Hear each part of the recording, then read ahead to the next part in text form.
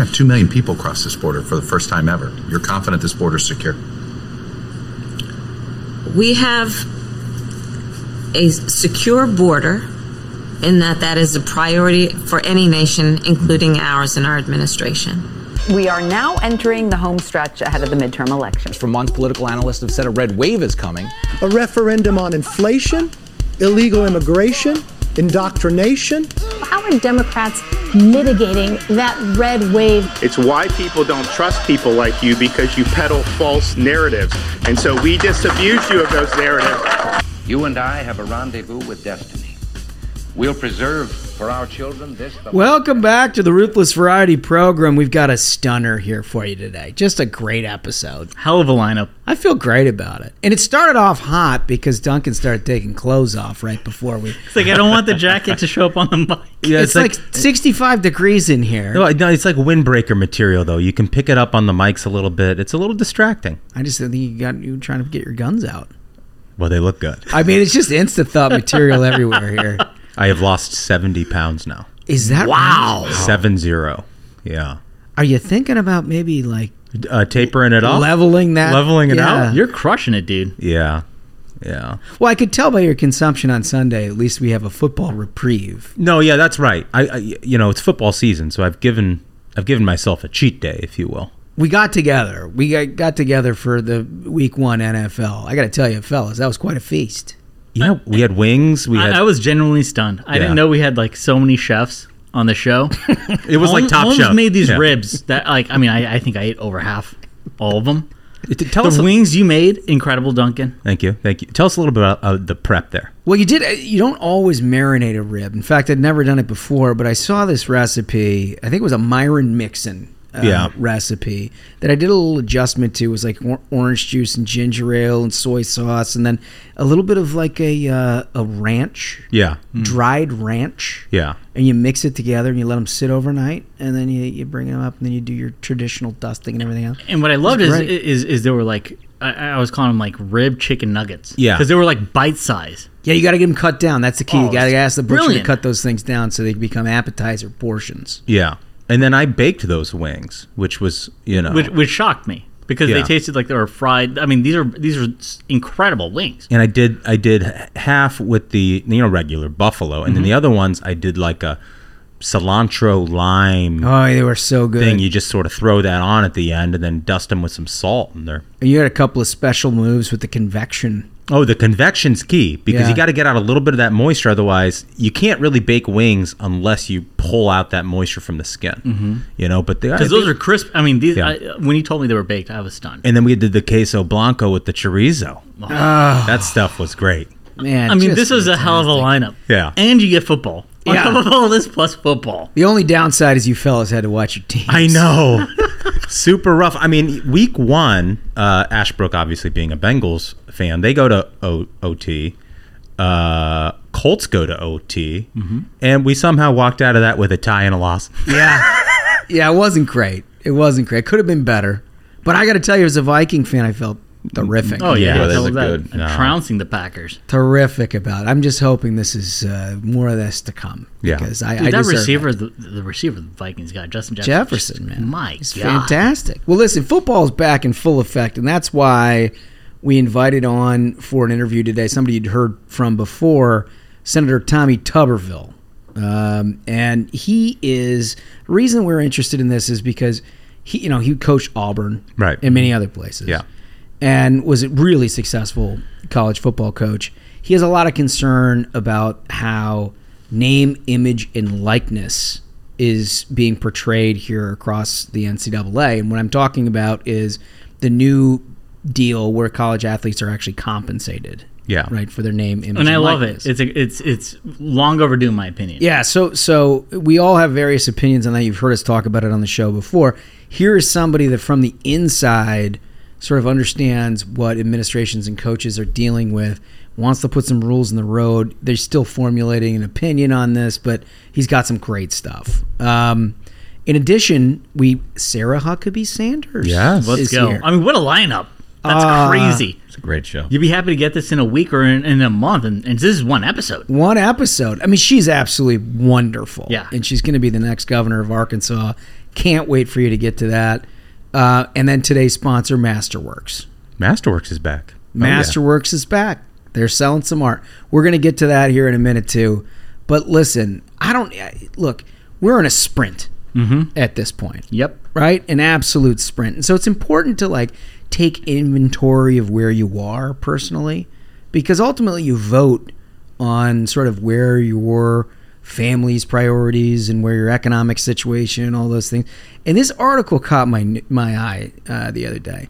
Americans spent more in taxes in 2021 than on food, clothing, and healthcare combined. Think about that. Wow. Jeez. Think about that. Think about what's being done to this country. I mean, what the hell? I never understand how anyone survives that I want to increase your taxes argument, because it's always somebody else that they're arguing, and it always ends up to be you. Bingo. Like the Joe Biden lie of how like, oh, listen, no one's going to pay more for anything unless you're making over $400,000, and then he just hands out this like gift of $10,000 basically to his supporters. And any PhD with like gender studies who's got a lot of debt, yeah, you get free money, and who's paying for all of that? It's everybody else. It's everybody the taxpayer. else. It's the tax. So this was from CNS News, and according to newly released data from the Bureau of Labor Statistics, Americans in 2021 once again spent more on average on taxes than they did on food, clothing, and healthcare combined. During 2021, according to, and this is stuff only you understand, Smug, it's Table R1 of the BLS Consumer Expenditure Survey. I don't know what the hell that means. Nerd shit. I like the upshot. The upshot is American consumer units spent an average of $15,495 on food, clothing, and healthcare combined, while paying $16,729 in total taxes.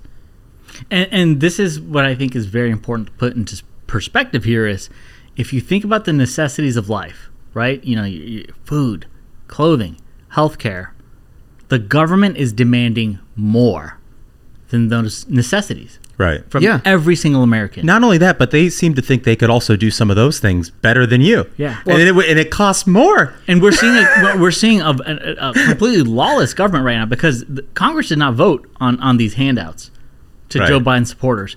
This is a lawless administration which is just doling out this money. They're charging everybody more than they're spending on food, clothing, and healthcare, and they're giving it out to his friends. You're right. It's truly remarkable. It's stunning. Because at some level, when you break through the politics and like the tried and trusted lines of attack during campaign season, ultimately what you're evaluating is whether or not you're getting your investment, right? Right. Whether or not this is working out for you like it should be as compared to other administrations in different times. And I don't think there's a single person, if you're being honest with yourself, other than maybe the art history degree major who decided to go live in their parents' basement for the last 15 years and not actually produce anything on the planet, that can say with a straight face that this is working out how they envisioned. What are you getting for your $16,729.73 that the average person is putting into the government? It's a worse life. You're getting higher food prices in exchange for that. It's not like it's not like they build a bunch of great new roads. It's not like I-75 going through Ohio has been repaved over and over again. No, they're not giving you anything new. They're just charging you more for less. And that also is the whopper, is that like, if it's more than you're spending on food, shelter or food, clothing, and healthcare combined, right? Which are all more expensive than before, but even still, they're getting a bigger share of your money. Yeah. I mean, that's insane. Like the number one issue right now to Americans is things cost too much money. Things cost too much but money. You know what costs even more? The government. The government. There you go. It's just amazing how shitty Duncan just they are. distilled it. That's it right there. Incredible.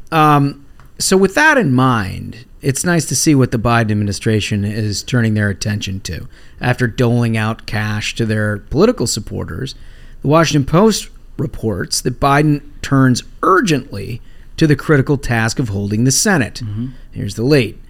Control of the Senate will affect items critical to the Biden legacy, including the confirmation of more judges, the elevation of a Supreme Court justice, if a vacancy emerges in the High Court, the unfolding of a high-profile investigation into the president's son, Hunter Biden, the confirmation of Biden officials, and potentially Republican efforts to impeach a Biden cabinet official and possibly the president himself. I mean, think about that. Like, he's concerned about holding the Senate so that his son is not investigated for all the crazy. I mean, it's a litany of charges against Hunter Biden of essentially just selling access to hostile governments, to China. Like, this is all now very well documented. And he's like, I got to hold on to the Senate or else my kid goes to jail. What? What? It's really personalizing it, right? It's like we've gone from Senate fire, like the Senate is now Hunter Biden's firewall. Yeah. Yeah. He's like, we got to hold it, folks. Hunter can't go to jail. He's my last son. Save the Senate. Save my son. Yeah. Unreal. So he's promoting all these Senate candidates, but they make note of a couple of different things. His approval ratings remain relatively low. I love that. I love that. Yeah. And Holmes, you mentioned it one of last week's shows, but we're starting to see some polling now post Labor Day, where the polling is now starting to trend towards the fundamentals of the electorate, and you love to see that. You love to see it. We're going to get into that in a second because we'll put actual numbers behind it. But like, look, we're not making shit up here on the Ruthless Variety program. We've actually done this for a long time. We have? Yeah. It turns out. Turns out we got a little experience. It turns out. But it's nice to know that look, as we said last week, when Democrats are saying that the fundamentals of this election have changed and that they favor Democrats, what they point to are ballot questions in Senate races. Because It's not the president's approval rating. It's not Americans' view of the economy has somehow changed. It's the ballot in all of these races. Well, it's starting to leak a little bit on them, right? And so, anyway, that's what's happening here. And Biden and his team of dimwits have not figured that shit out. They're still latching on. They're like, well, the Senate is what we care about. Because they think that's the kind of the last bastion, protecting Hunter, but also presumably where they can have some political success. It's amazing how that is currently the only job that Kamala is essentially doing well. Is she's the 51st vote to keep like Hunter out of jail. Right. Like, that's her job. She can't get a rocket into space. She says that the border is under control when he's like, even Cuck Todd is like, holy shit, 2 million people for the first time. Are you telling me that like the border is secure? She's like, the border is secure in the sense of that it's a priority. Hold on. I got a text. I got to go make sure Hunter doesn't go to jail. I mean, like, that's her only job right now. She's just such a wildly bad interview. It's just incredible. It's incredible. So you pop this sucker in there. I felt like you deserve the. I don't even like talking about these assholes, but you like it, so go ahead. Slug. I love it so much. So this is a news item. It says this was reported in Variety. It says Showtime announces the Lincoln Project docu-series. Hell yeah. Yeah. So they're doing a docu-series, like one of those 6-7 part deals on the Lincoln Project, presumably from 2020. Here's what I've been told. I've been told that it, like every lib media outlet, it started as a project to like highlight these heroic Republicans saving the country from their previous endeavors. Yeah. Right? But about halfway through, they got into like the Weaver stuff. Which is like, oh no. Right? And if you recall, the Lincoln Project just totally fell apart and became just a laughing, running joke. Yeah. I mean, one that we contributed to heartily here on the Variety program with Weaver Man Shanty and everything else. So I'm told, and I haven't seen this, and I don't have a lot of faith in Showtime, let me just make that clear, but I'm told that this thing could actually include like watching some train wreck type shit. That's awesome. This is basically like doing a documentary on Milli Vanilli. Yeah. As the background track starts to loop. Oh, girl, man. you know it's. Girl, you know it's. Girl, you know it's. Shout out to anyone, Millie. Shout out to anyone old enough to know and get that reference. I threw that one because in for the you'll boomers. love that one. Yeah. Yeah. Anyway, so that's coming in October, pal? That's right. So it says it's going to premiere on, let me see. I think it said October 6th. Or no, October 7th at 8 p.m. And episodes will air back to back each Friday at 8 p.m. I mean, so there's 5 episodes. It says all 5 episodes will also release on demand and on the streaming platforms for Showtime on October 7th. So like all of them are going to drop October 7th. I'm going to watch. Hell yeah. Well, I mean, I want to see like all these wreck. clowns coming out and being like, yes, we like defend democracy. And then like police sirens like are in the distance. 5 fat and you see Weaver being like, oh no. I mean, can you imagine how great that's must-see television. I love it. To be clear, you're going to have some cringe shit to watch. I mean, it's not like these people ideologically agree. I mean, you're with essentially seeing a bunch of grifters being like, yes, I am protecting democracy, as they're paying off their mortgages and liens. Well, I don't expect an expose. Let's just put it that way. No, but I mean, look, the Hillary documentary about her losing in 2016. Oh, it's so good. You gotta, wade through a lot of that bullshit, but it's worth it because it was so funny. Yeah, and I think this will probably be the same sort of deal. Yeah, totally. So obviously Sunday was 9/11, 21st anniversary of 9/11. I hate that it fell on the first football Sunday. Yeah. Because I'm tormented. I view the first week of NFL Sunday like a national holiday. Yeah. I mean, I am in like the honestly, best I would have completely supported them moving it a week because to me that should be a day. It's important for every American to reflect and have that as I mean, it's a day that on the calendar every time you see it, you should feel the horror. Back. You should never forget means more than just like a tagline. It's because some of our listeners may not have been alive, right, to remember that day. But that was one of the most traumatic events of my life. Totally, me too. And so anyway, I had that conflict, but I don't on the first NFL Sunday. I do not consume political news. I just do not do it, and it was tough for me because it's like 9/11. I brings me all kinds of different places. Anyway. I was interested enough to try to figure out like what are Democrats saying about this. Yeah. Because if you recall, last year, the entire month leading into the 20th anniversary was their attempt to get out of Afghanistan. Yeah. Which ended up being just like another tragedy right there. Total tragedy, all self-made. We've covered it ad nauseum. But anyway, I was interested. So it turns out, if you look at what VP Kamala Harris and Hillary Clinton we're talking about. This is, again, according to FoxNews.com, great reporting in their media side. They were emphasizing fighting extremism and attacks from within. We know where they're going with that. Like this is like a couple of weeks after Joe Biden basically has like the most horrific imagery for this kind of like primetime chat where he's got like red lights and soldiers behind him, and he's like, if you oppose me, you're a fascist and an enemy of the state, right? And then they come out with messaging of being like, well, actually, we got terrorists here now. Yeah. Right? And we call them the folks who oppose our opinions.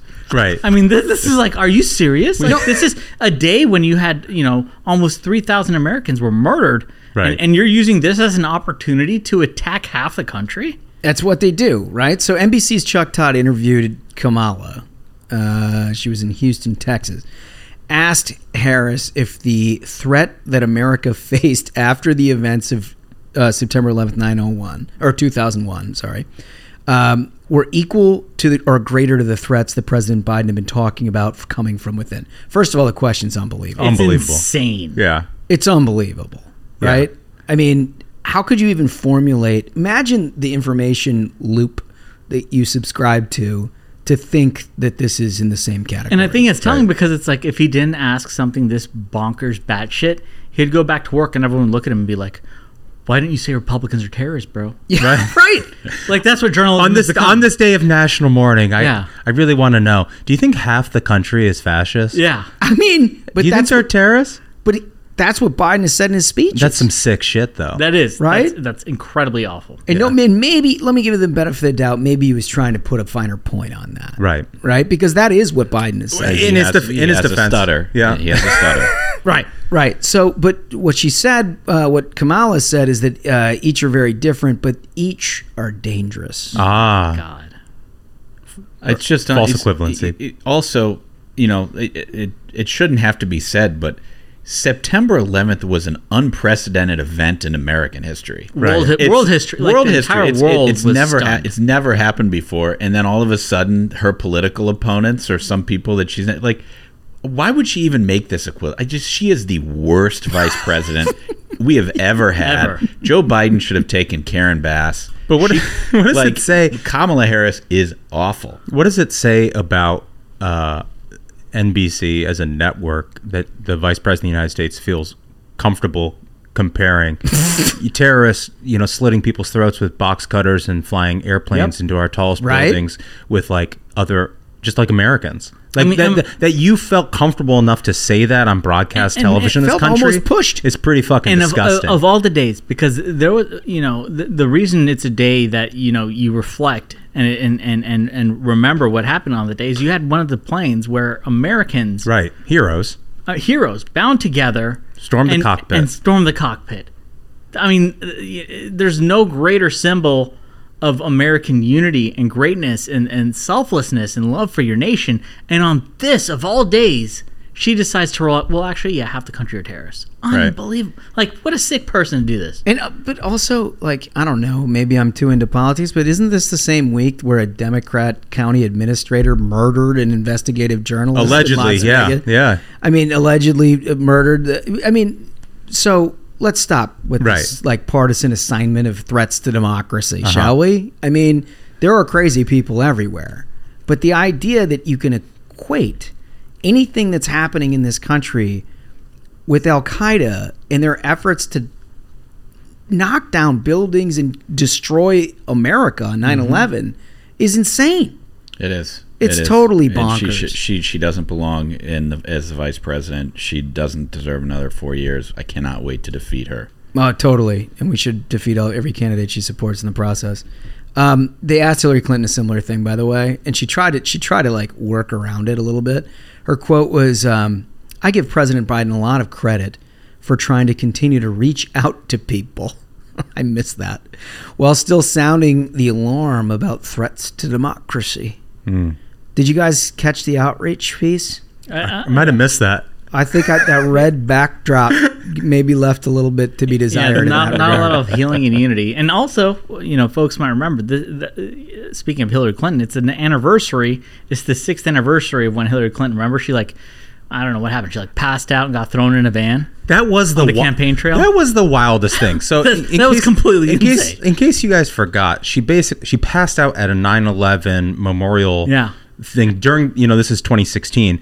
She basically has to be dragged into a windowless, Sprinter van. This is after weeks of there was a lot of, many people are saying that maybe she has health issues. Right. What's going on? But that was beyond the pale. We weren't allowed to discuss it. Remember that? Yeah. And then she gets whisked away to her Chelsea Clinton's penthouse apartment in Manhattan, which is disappears for a couple hours. It's so wild. They're like, she's being taken to Chelsea's penthouse apartment in Manhattan. This is a woman of the people. And then all the reporters wait outside like Pavlov's dogs with their cameras for her to come down and be like, oh, I'm fine. She had her up there for 2 hours. I mean, just think about that.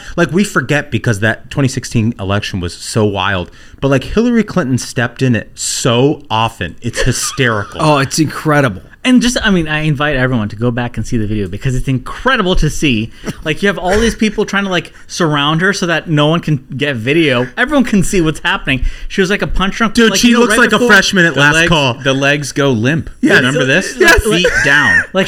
Her knees buckle. It's right when the ref's about to call a TKO. This boxer's done. He's it's He's over. out on his feet. And then she just drops. And they just grab her and throw her like a sack of potatoes into a van. And everyone's supposed to be like, well, this is totally normal, man. Well, you had to be. Any Republican who described what they saw was just vilified by the press. Right. You're not allowed to say what you see. What did they end up trying to say the excuse was? That it was a hot day? Dehydrated or something. Yeah, hot day. I've been outside on a lot of hot days, man. I've never gone sack of potatoes. You may have been sack of potatoes, but I remember a broadcast or two that we've had here. It had nothing to do. It may have had something to do with dehydration. Yeah. Dehydration. All right. So before we get into our next segment, I think we should talk a little bit about football with Tommy Tuberville. Let's get that going. I want to welcome to the program, good friend of the program. You've heard him here before, Senator Tommy Tuberville. How are you, sir? I'm doing great. How's everybody? We're good, Coach. I mean, I got to tell you, we're in football season here. We're just as enthusiastic as you can be. I imagine you are too. It's always busy here in Washington, D.C. in what I call the sewer, but it's good to have football season going on. It gives me something else to think about during the day, like today. Hey, I got a chance to go and maybe watch a game tonight or whatever. It's exciting to have something different to do and yeah, we're making a little progress up here, but right now we're kind of spinning our wheels. Well, we are spinning our wheel. I want to talk about your efforts as it pertains to NIL in particular. But before I do that, let's get a little overview of the college season, and then I know you follow NFL. I mean, hell, if you can play football, you're following it. Where do you think things stand out there? You talking about the NFL? Both. Let's start with college. What do we think? Well, college sports has been my life for 40 years, and never spent much time in the NFL. Of course, trained a lot of young men to go to the NFL, but college sports has done a lot for our country and for a lot of people, men and women. And I think we got to understand that our education system, and that's one of the reasons I ran for this position here in Washington, D.C., because I've seen how education has dropped in the last 40 years. Where, a lot of these young men and women, especially in the urban areas, they go to school for 12 years, they get out, they get a diploma, and heck, they can't even read their diploma. Mm-hmm. We got so many that can't read, so many that can't write. We're teaching a lot of things in our schools that we shouldn't be teaching. And so I ran for this position, and I won. And I'm on the health education committee, and I get to spend a lot of time talking about education, looking at the future of education. So I think it's important that we understand why sports is important in our country. High school, college, it teaches so many things. And if we get away from that, right now we're getting ready to talk about NIL, we're getting away from the education part, and we're talking about money. It seems like everything in this country comes down to about money and money and money. And that's fine. That's what makes the world run. But you got to understand, you got to earn that money. And you got to get it the right way. And I hate that, we're going down this path that we possibly could turn into a minor league system, college sports, for the NFL or NBA. That's not what we should be. But it looks like we're headed down some path in terms of these young men and women making money in college sports. Yeah, so let's talk about that for a minute. So what we're talking about is the name, image, and likeness, shorthanded as NIL, which following a bunch of litigation over a bunch of different years, permits athletes to make money off of their name, image, and likeness, as it suggests in the acronym.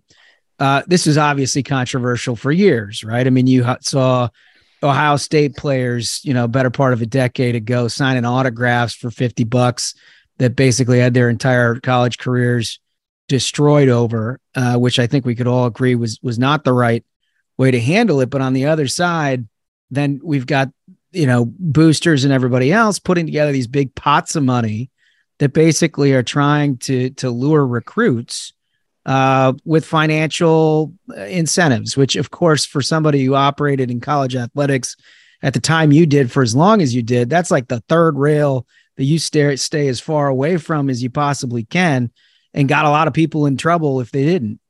So how does this whole thing sit right now as you see it?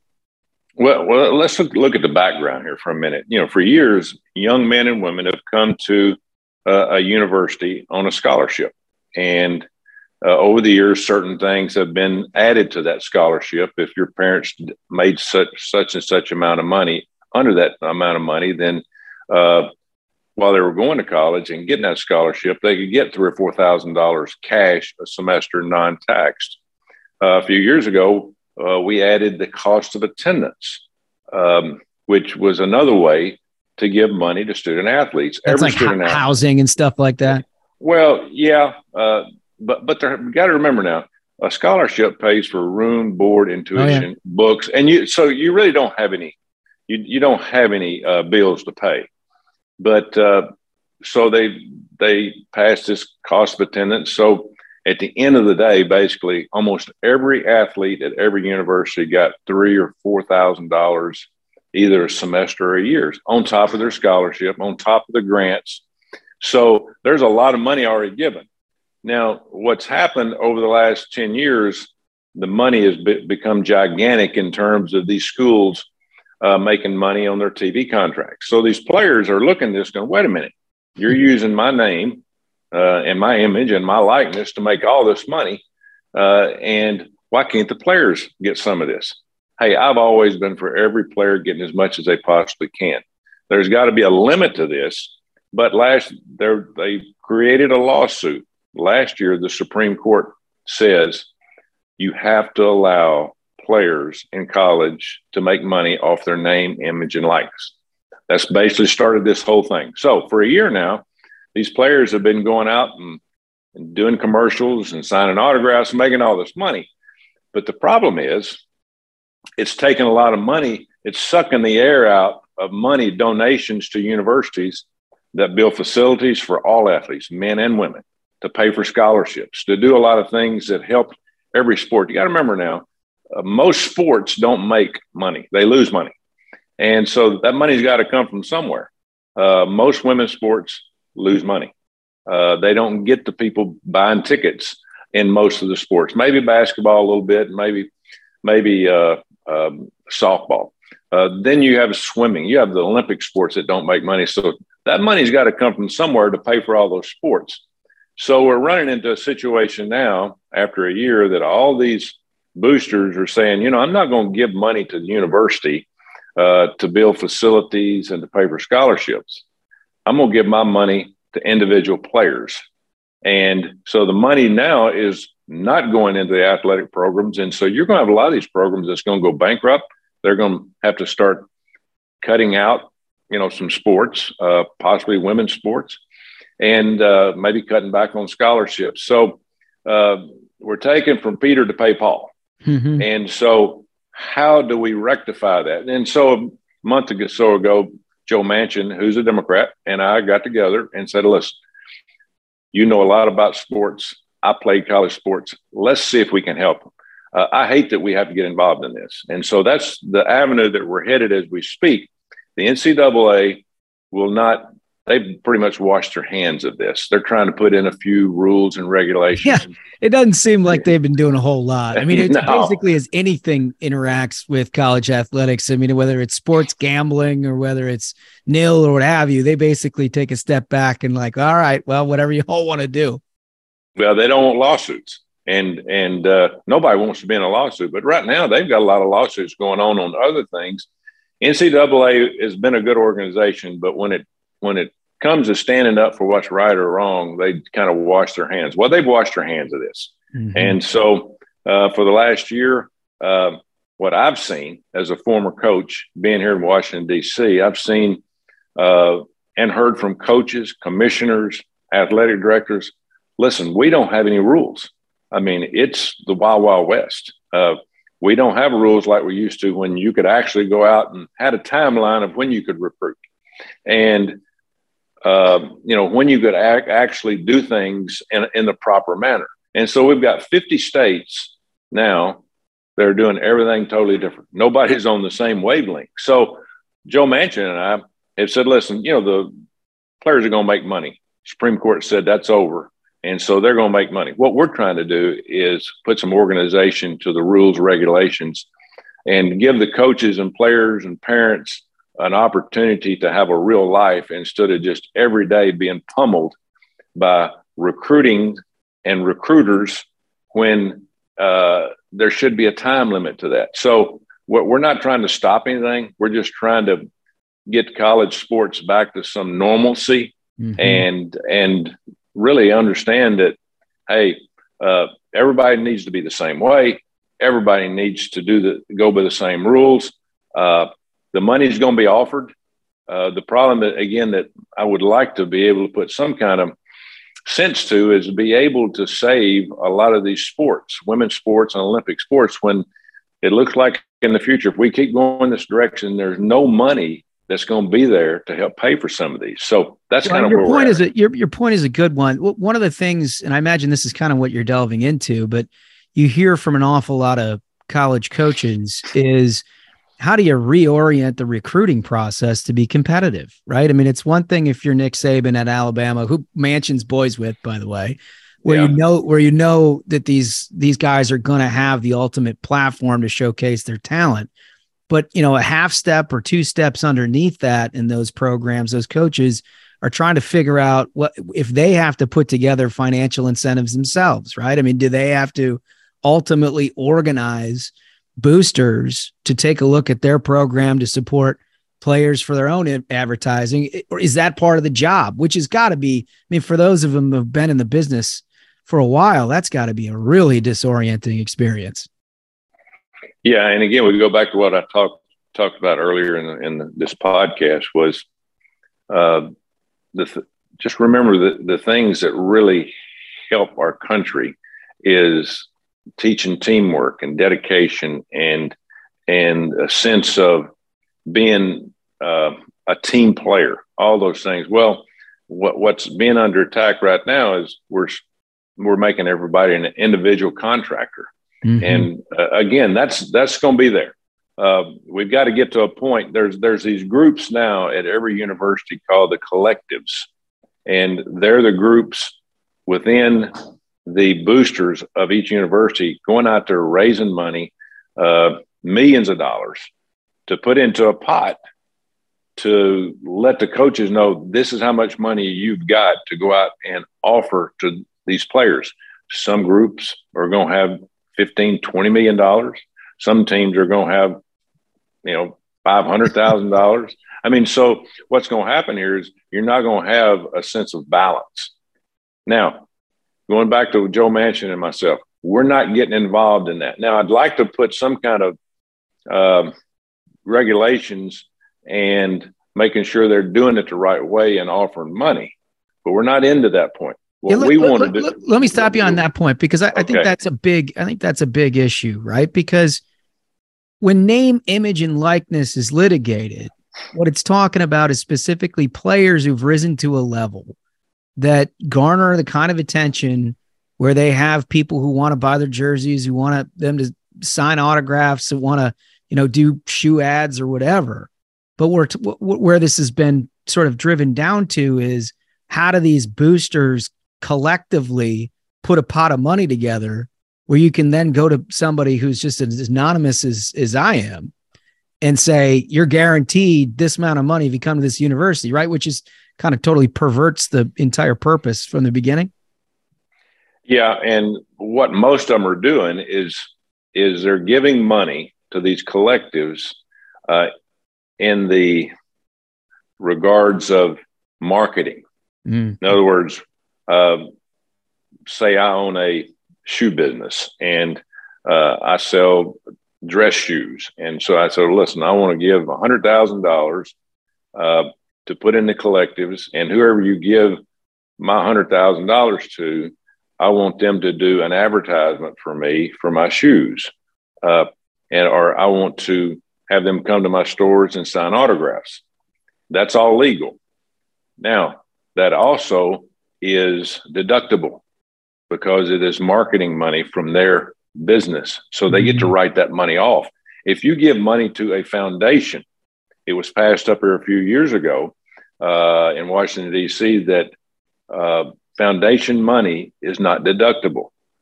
So now you're getting a better deal. Yeah, better deal by the boosters of giving money because they can write that off in their business. So, there's a lot of moving parts to this.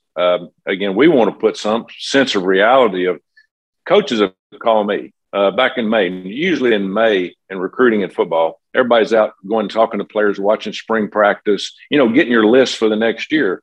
I'd call some of my friends who were coaching this past May. Hey, where you at? Where you recruiting at today? Well, I'm not recruiting. I'm out raising money.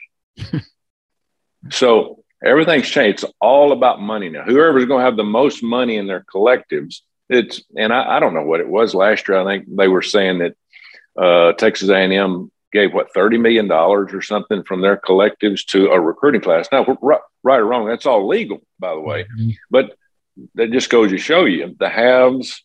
You think that, Appalachian State, you think they're going to have $30 million next year to offer, recruits? They're not going to have it. Right. So you're going to divide even more. You're going to have the have and have nots. That's what's going to happen. But again, the cat's out of the bag on that. And then you throw the other problem into the scenario that we have in college sports is the portal, transfer portal. You can transfer at any time. Yeah. And that, so you're going to have the smaller schools that it's going to have the opportunity to recruit a good player. And all of a sudden, man, this guy's really good.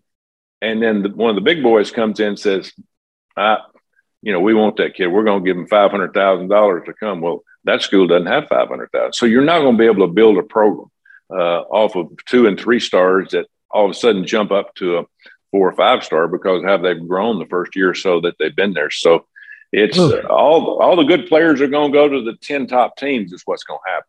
So to be clear about what you all are trying to do, like you said, you're not trying to shut down the compensation for name, image, and likeness. The courts have spoken on that. Where are you specifically focusing your efforts? Well, just the organization of when you can do it,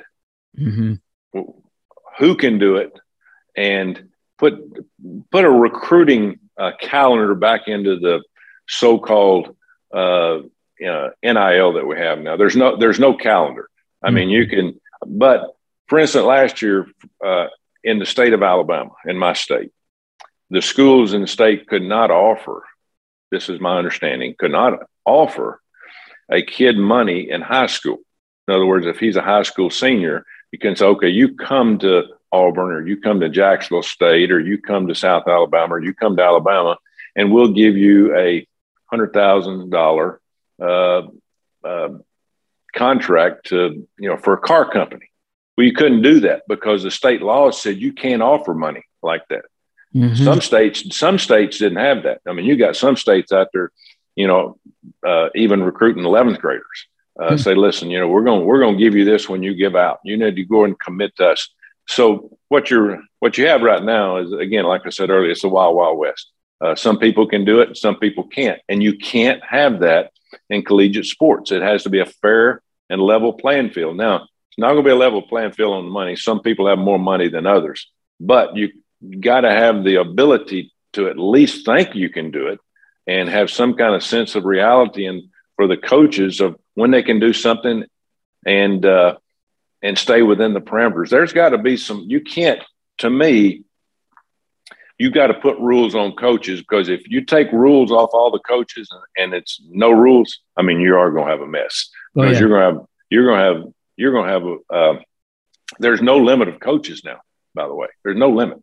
So you can go out there and hire 10 coaches and say, hit the road, don't come back until you've raised this much money and start offering scholarships. I mean, which is what it is, right? That. I mean, if you were to reorient your program today, what you would do is go out and hire the 5 best fundraisers you could find and then set them loose, right? I mean, you deal with offense and defense and special teams a little bit later. We got to raise that money. Yeah, the heck with the offensive line coach and the defensive line coach. That's wild. Because the players win games. I mean, you if you've got the best players, normally you're going to win. Now you can. I've been known to screw a game or two up. Most of us have. But if more than likely, if you got the best players, you're going to win the game. And so that's what it's coming down to. And I mean, you've got these smaller schools out there trying to raise money to keep up with the Joneses, so to speak, and it's impossible. So. College sports is not going to be like you and I have known, for the last, 10, 15, 20 years. It's going to change. And again, Joe Manchin, I want to put some sense of reality into it and give people an idea. Hey, this is exactly what you can do. If you got the means to do it, go do it. But this is the time limitation. It's not a 12-month recruiting. You got to give some of these folks some relief, and this is not just football. It's basketball. It's baseball. We all had a recruiting calendar when you could do something, when you could make phone calls. They don't have that anymore. It's just go after it and, hey, let the best man win. I mean, so one of the interesting, you look at like what Deion Sanders is doing at Jackson State, right?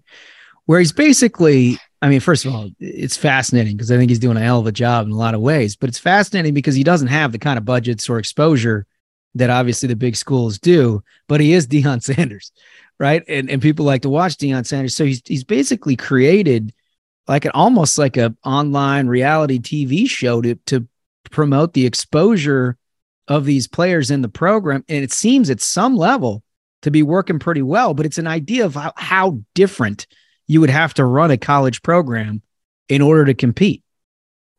Oh, exactly. And of course, it's about contacting and getting in front of these kids. And Deion Sanders he's a name, one of the best athletes I've ever seen. I coached against him when I was at Miami, and he was at Florida State. I mean, this guy was unbelievable. And players over the years have watched him because of being on the NFL shows and being an NFL player.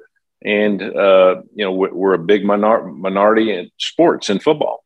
And, of course, he's at a school in Mississippi, and he'll do great there. He'll continue to do great. I won't be surprised if somebody starts to say, listen, he's the thing of the future. We're going to take him here, this school. I've been surprised that hasn't happened already. Yeah, he's changing the game down there. But it does give a good education in everything you're talking about. I mean, unless you're going to entirely revolutionize college athletics and make it so you're trying to provide a platform for exposure and financial compensation, there's got to be some rules of the road.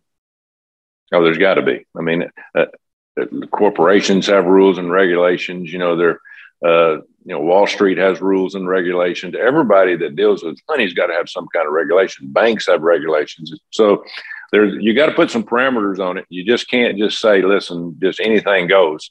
And right now, that's what we've got. Anything goes. And so we got to start doing contracts. We got to make sure the players are protected. I mean, it's easy to say, hey, you come to University X and we're going to give you $200,000, and you get there and you get in the meeting one day, he's not quite as good as what we thought. Yeah. Then what? Well, where's the contract at? Do they have to pay it?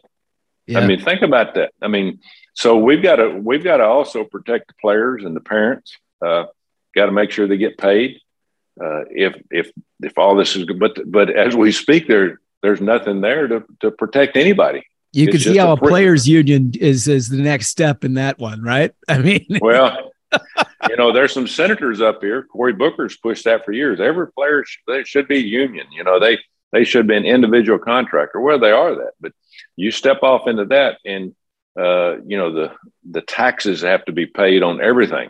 I'm sure now I haven't looked into it, but I'm sure if you're going to get $1 million as a quarterback, your 4 years at school X, that you're going to have to pay on that $1 million in those 4 years of taxes. But if you're an individual contractor, you're going to have to pay taxes on your scholarship, everything else that you get. And so, it introduces them to a whole new world, right? Unless you're an 18-year-old who understands accounting, I mean, there wasn't a lot of us who were adept at that age. I mean, you're a business. Yeah. And for 40 years I coached, every day we'd talk about keeping agents out of our building, keeping lawyers away from players, accountants. And now everybody's got a lawyer, an accountant, a banker, an agent. I mean, it's unbelievable. And you're playing at school X, and you got an agent out there selling you 24 hours a day at other schools all across the country. Hey, did you see him, how he played this week? He can transfer, come up with some more money. I mean, it's not good for the players. It's not good for the universities, and it's not good for the sport. And we got to protect all three. Yeah, absolutely. So before I let you go, who's the best team in college football right now?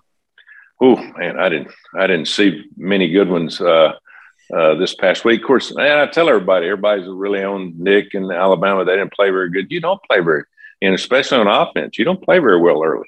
I watched the Cowboys last night. They looked horrendous, the first game. And of course, it's early. Defenses should be ahead early. There shouldn't be a lot of points scored because it's hard to play offense. Defense is nothing but go out there and get lined up and get after it and let the best man win. Offense, I mean, you've got to be your timing has got to be on. You got to have the right people in the right spots. And I think it's going to be a good year, both NFL and college. I've never seen the interest like it is now, man. It's just out of sight. Totally. For what TV's done, the interest for all these talk shows. Gambling is now, That worries me too about college sports. Is gambling is more prevalent. Especially in-game stuff, which I think is there's a lot of opportunity for problems there. And if you looked and listened to the CEO of Disney today, they were thinking about selling ESPN. What did he say today? No, we're not selling them. We're going to have our own online gambling on ESPN. Well, there's going to be a lot of opportunities for kids to make money in that, in terms of endorsements. And we got to get ahead of the curve on this NIL before it really gets out of hand, so we can protect, the business, the education, the players, and everything, college sports in general, before this gets out of hand. Because gambling, again, is another thing that we talk every day with our players. Stay away from it. Don't talk to your fraternity brothers, because they all gamble. You know what I'm talking about. Oh, yeah. All those kids have their little games. Rick, I think Rick Neuheisel years ago, I think he won some money on a board, on a game board, and got in real trouble when he was at the University of Washington because of that. And it's now we're kind of putting it all together, and you better have some rules. If not, it's going to get way out of hand. Well, I'm glad you're on it. There's nobody better to do it. There's nobody in the Senate or in the entire Congress who knows more about college athletics, taking care of their players, and winning championships than Tommy Tuberville. Thank you for joining us today. Thank you very much. The guy raises interesting points, right? Yeah. I mean, I don't have the same sort of concern about universities not recouping dollars that otherwise would go to them that are now going to these collectives to pay players. But I do understand what he's talking about in terms of athletic departments not being able to offer sports that are non-revenue sports, women's sports in particular, because all of the money that boosters are raising are going into these collectives to pay high-profile players in revenue sports, right?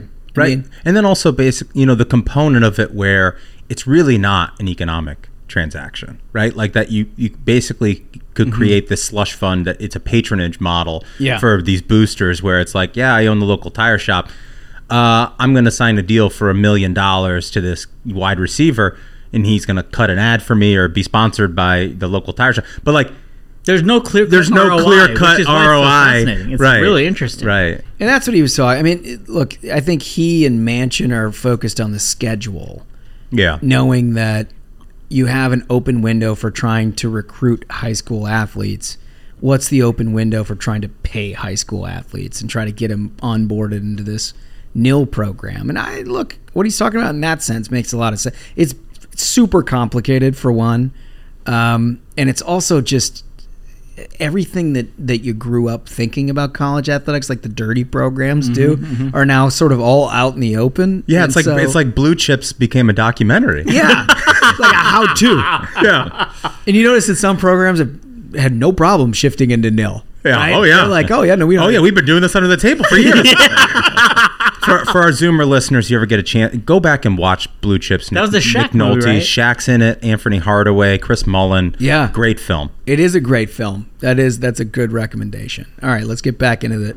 So you remember last week when I talked about how polling kind of shifts 3 to 5 points? Yeah. Yes, you did. And you know how the environment sort of comes back to Republicans? Well, the New York Times is now on this. Oh no! It's like, wait a minute. Yeah, we weren't told about this. Yeah. The title of the article is, "Yes, the polling warning signs are flashing again." Subtitled, "Democrats are polling well in exactly the places where surveys missed most in 2020. God, the only thing that makes me mad about this article is that they're telling the libs who consume the New York Times. I know. I like when Don't tell them. I like when they're surprised. Wait until November. Yeah. When that needle swings, they all lose their minds. It's so... They had to get rid of the needle because it hurt the libs so much. They hurt their feelings. They did get rid of the needle, didn't they? Yeah. They're like, well, this hurts the feelings of libs, so it's been removed. We can't do it. So their point is, despite a tough polling cycle, one feature proved to be particularly helpful, a table showing what would happen if the 2020 polls were wrong, as they were in 2016, when pollsters systematically underestimated Donald J. Trump's strength against Hillary Clinton. The warning signs are flashing again. Democrat Senate candidates are outrunning expectations in the same exact places where the polls overestimated Mr. Biden in 2020 and Mrs. Clinton in 2016. If the polls are wrong yet again, it will be hard to explain. Most pollsters haven't made significant methodological changes since the last election. And that's my mind. To me, that's the wildest thing. Is it says if the polls are wrong yet again, it'll be hard to explain. I mean, like, well, no, they're not. They haven't changed the model. That is the wildest shit. Is that we have this conversation every 2 years. The methodology never changes. The pollsters never apologize, and then we write the next article being like, it could be wrong again.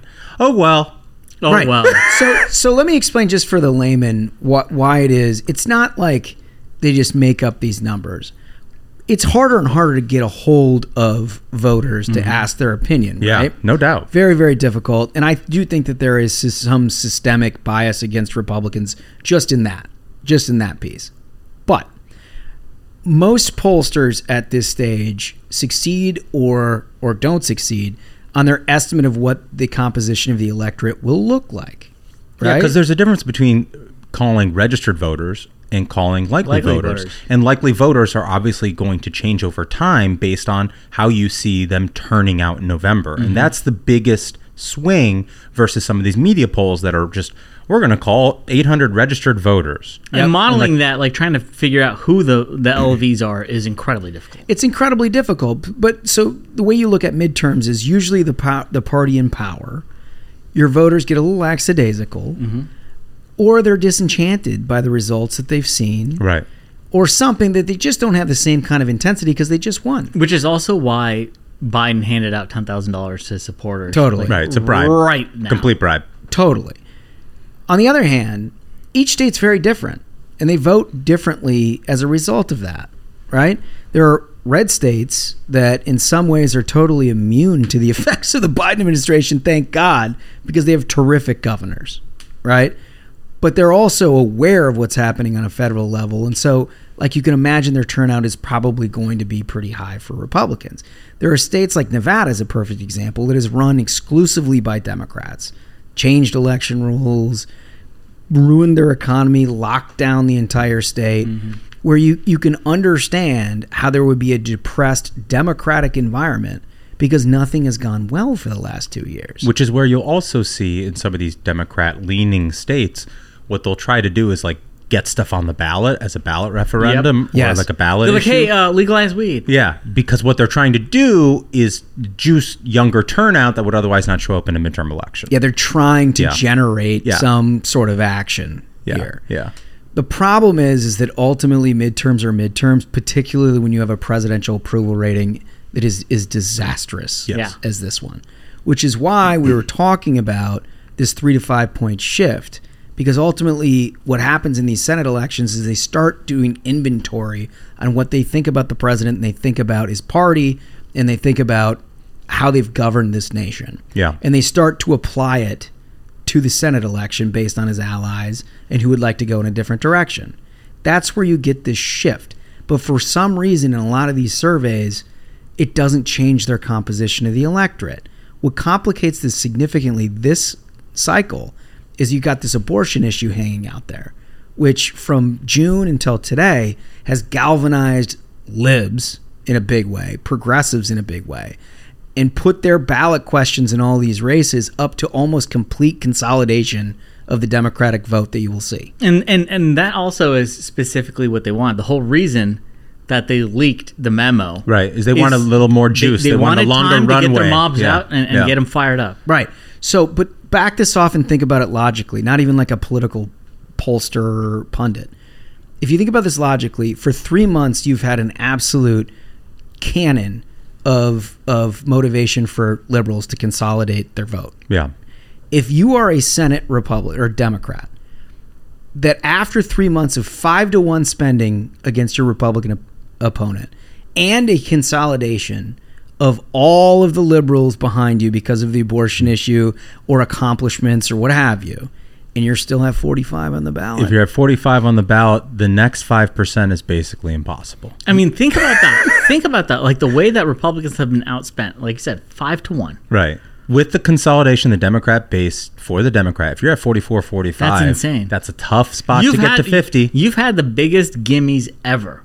It's the surest sign that all of the fundamentals we've been talking about for a year and a half still exist. Yeah. Right. That this is a referendum. And like last episode, we tried telling people, like, the media has tried so hard to hype up these Dems and be like, oh my God, like Yamiche on Meet the Press, who was like, the number one issue for voters is actually abortion. She said 90% of voters. 90%, which like her own network's polling says that is complete lie. It's complete. And all voters are sick of paying so much. They're paying more in taxes now than they are for like food, clothing. Yeah, shout out to Matt Gorman for putting up with that who's like, actually you're wrong. Yeah, but it's insane that like given all the gimmies that the media is giving them, they leaked the memo, tried to fire up their base, handed them $10,000, right? And that if you still can't be running away with the race, I mean, my God. For most voters, this midterm election is about what all midterm elections are about. It's what ails you. Mm-hmm. The economy is bothering them. Crime is bothering them. The people in power are bothering them. If Republicans were in charge of the White House and in charge of Congress, voters would pick the Democrat. But Democrats are in charge. So voters want the Republican. They want change. They just want change. You know who I have to give a shout out to is Governor Abbott, who has made the border, like Kamala lied and said that the border is secure. The absolute disaster that's happening at the border, libs have purposely tried to make sure it doesn't make the news. They've tried to push it from anyone's mind and be like, oh no, this is about saving democracy or some other bullshit. He's been sending the migrants, which Texas border towns, which libs have said, shut up and suffer, to these border towns. They've said, shut up and suffer. This is your problem. We in this city, we believe in what's their bullshit? They're like, no one is illegal. No one is illegal. Yeah. And then when he's like, okay, time to put up or shut up, they're like, okay, now we need help. Yeah. Like, this is a disaster. Yeah, because he's busing them to D.C. and to Philadelphia and New York, and everyone's complaining. Do you remember a few years ago, I always think about this. Remember that mayor of Philadelphia? Oh yeah, who went to court to be a sanctuary city? We are a sanctuary city. And he did that dance and everything. Remember that? And all those guys are now whining and complaining about the buses showing up. Because these are fundamental issues that matter to Americans, and the media has done their best, as they always do, to help the Democrats. But these issues are at the forefront of their mind, of voters. And election day is very close. September's halfway over, folks. Yeah, we're 8 weeks away. Well, listen, we're 8 weeks away, which is why all effort. And what's your line about this? The red wave is not something that's happening. The red wave is something we are doing. That's exactly right, Smug. Can't get complacent. And that is why we have to give a shout out to the Republicans who are not just looking out for themselves, they're looking out for everybody else. First on that list for me is Ron DeSantis. This is a guy who's running in one of the most competitive states that there is in this nation. Mm-hmm. A blowout in Florida is 3 points, right? I mean, we've had a lot of success there lately, but it's a divided state. Like, it is definitely still a state Democrats can win. He's not only taking care of his own business, as we've seen every single day, and is comfortable leading the polls and is doing very well. He's going all over the place to rally for Senate Republicans, for governors Republicans who are running for re-election. I mean, that is amazing. It's truly, this is what you look for in leadership. Like, who's spending their time and resources trying to actually change the country. They're not talking about it. Mm-mm. They're not talking about it. That's not enough. They're actually doing something about that, right? DeSantis, this is according to the Examiner, he's been in Pennsylvania. I know he's been in Nevada. He's been apparently campaigning in Arizona as well. Glenn Youngkin, another one, who's apparently signed up to do a bunch of rallies for Republican governors or Republican aspirants to be governor across the country. Good for him. Yeah. Right? Nikki Haley. She was just in Georgia for Brian Kemp. That's going to be an absolute must-win race. Yeah. I think she's going to Nevada. She's been all over the place. You love to see it. Ted Cruz is another one. I can't say enough good things about Ted Cruz. He shows up everywhere you ask him to show up to try to rally Republicans to the cause of these Republicans. If you have the capacity as a Republican lawmaker to do something about a meaningful race, not something that does something for you, but something for the cause, we'll take note of it. Yeah. And I think that's important. Is like so frequently you only hear like, and the media wants this and tries to stoke it like a conservative circular firing squad. I think it's important, we just did right there, is you have to recognize there's a lot of incredible Republican leaders on our side who are going in, who are putting in the work, trying to get this red wave to happen. Because it's going to take all of us working. Yeah, it is going to take, and it takes different kinds of Republicans in different places, right? The other one, Larry Hogan, we had on the program. He's in Oregon campaigning for Christine Drazan. Don't sleep on Oregon. Don't sleep on that race. I mean, we know people on that race. That is one that everybody's like, it's Oregon. Well, I don't know. Something's happening. People have not appreciated what's happened to Portland in the last few years. I'll tell you that much. Mm-hmm. I think the theme here, is, if you think politics is shit, grab a shovel. Boom. Yes. Exactly. Yes. We just don't want. It's easy when you got a podcast. We get to sit here for an hour and bullshit and criticize things, but sometimes you got to get out there and actually do the work. You got to do stuff, and we're going to get out there and do stuff too. Well, that's why I always, when I arrange for us to go to Iowa and Florida, to do the Ron DeSantis launch, I wanted to make sure we reelect him. So I was like, I'll do an event for you. Yeah. We'll do your launch. Yeah, you're why he's up in the polls so much. Bingo. Yeah. Well, now he's. Thank you for freeing up DeSantis so he can travel the rest of the country. I saw it ahead. I saw it ahead of time. I was like, I'm gonna put in the work. He's a hot ticket, though. I will say, having been places where he has been. And seeing the kind of reception. I mean, the guy gets a crowd. Yeah. We saw firsthand. The guy gets a monster crowd. He does. Have you guys noticed Democrats just basically not wanting to defend themselves whatsoever? Yeah. I mean, the situation is tough to defend. I mean, the first and foremost is the Fetterman situation, right? Which has many wrinkles to it. But Oz has been pushing this guy to debate. Clearly, he does not want to for many, many reasons. But it's not alone in Pennsylvania. There's a lot of different places where Democrats are like, if I'm not talking about abortion to 4 left-leaning columnists, I'm not going on the debate stage. That's basically they all saw the whole Biden hide in the bunker strategy. Yeah. And they're all they just want to hide in the basement. I think if I'm Oz, if I get Fetterman on the debate stage, my first question is, why do you pet the rabbits so hard? Oh, my God. Holy shit. That is just a fucking blast. My God. Like he's a De Niro in Awakening. like he's Lenny in Mice and Men. I gotta, that's the one though, right? And there's a lot of people who are very cautious about don't talk about the guy's health issues or whatever. But Oz raises a decent point, and the way that he raises it is really, really solid. Which is, it's not me. It's not like, can I execute a competitive advantage against my opponent? It's like, what are you saying to the people of Pennsylvania voting for you? That you can't disclose whether you'll be able to go to work or not? I mean, as a lieutenant governor, he should have disclosed this way beforehand. Okay, I have this condition and I'm not listening to my doctor. I'm not taking the medication. What does that say about an elected official? That, number one, you're supposed to disclose this information to voters. You didn't think voters were worthy of that information. Number two, you're like, I don't even listen to my doctor. You think I'm gonna listen to my voters? This doctor's trying to save my life. I don't care. I just straight up think it's funny that he looks like Shrek in basketball shorts. Can we talk about this for a minute? Yeah. When the fuck did we start electing people that look like Fetterman? I have been, and that's the thing is it's not an everyman thing, because this is a guy who got his house right. He lives for in $1. So for $1, live in his parents' basement. Who is on his father's? I think he still gets a stipend from his allowance. Father. An allowance. He's still getting an allowance. This is not an everyman. This is just someone who dresses like they don't give a shit about you. I understand that politics is partisan and has become convoluted over the years.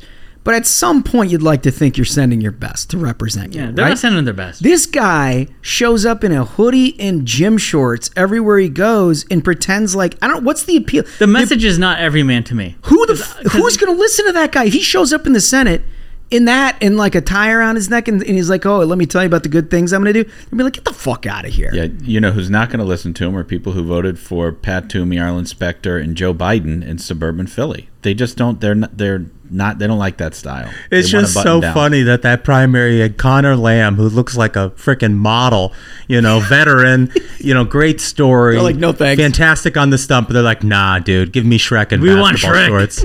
It's just wild. It's incredible, right? I mean, we'll take the 6'4" sling blade, please. Oh, this is unbelievable. Duncan just coming in hot today, man. Well, we have the same issue in Arizona, right? Well, Kari Lake, I think during the primary, showed enough to the rest of the country that you don't want to get in front of her. She does not back down. This is it is Carizona now. Yeah, I mean, oh, that's very funny. Nice. She brings it hot. Yeah. Right? And so her Democratic opponent, not surprisingly, refusing to debate her at all in Arizona. Amazing. She's just simply hoping the same thing every Democrat in other races is hoping, that the media will handle everything for them. And I'm telling you, the whole reason she's not debating is there have been so many videos of Kari Lake, some reporter trying to jump on her with some kind of like a gotcha, and she just like alley-oop dunks on them. Right. Yeah. And the reporters just got like speechless. And that's like this happens again and again. This is not that's with zero prep, right? Zero prep. She just rolls up and dunks. Right. She's just extemporaneous. Like that's how smart. I mean, she's very smart. Well, and she's also had a lot of experience on TV. Yes. So you're not going to fluster her. Right. You get cameras in her face. She doesn't handle that situation. That is going to be a much, much more competitive race than people. Like in D.C., you talk to me, they're like, oh, that lady's crazy. Oh, Kari. Okay. Oh, no, Kari's going to win that, bro. Okay. I think Kari's going to win that thing. I really do. So it's interesting to see what Democrats are fretting about, though, in all of this.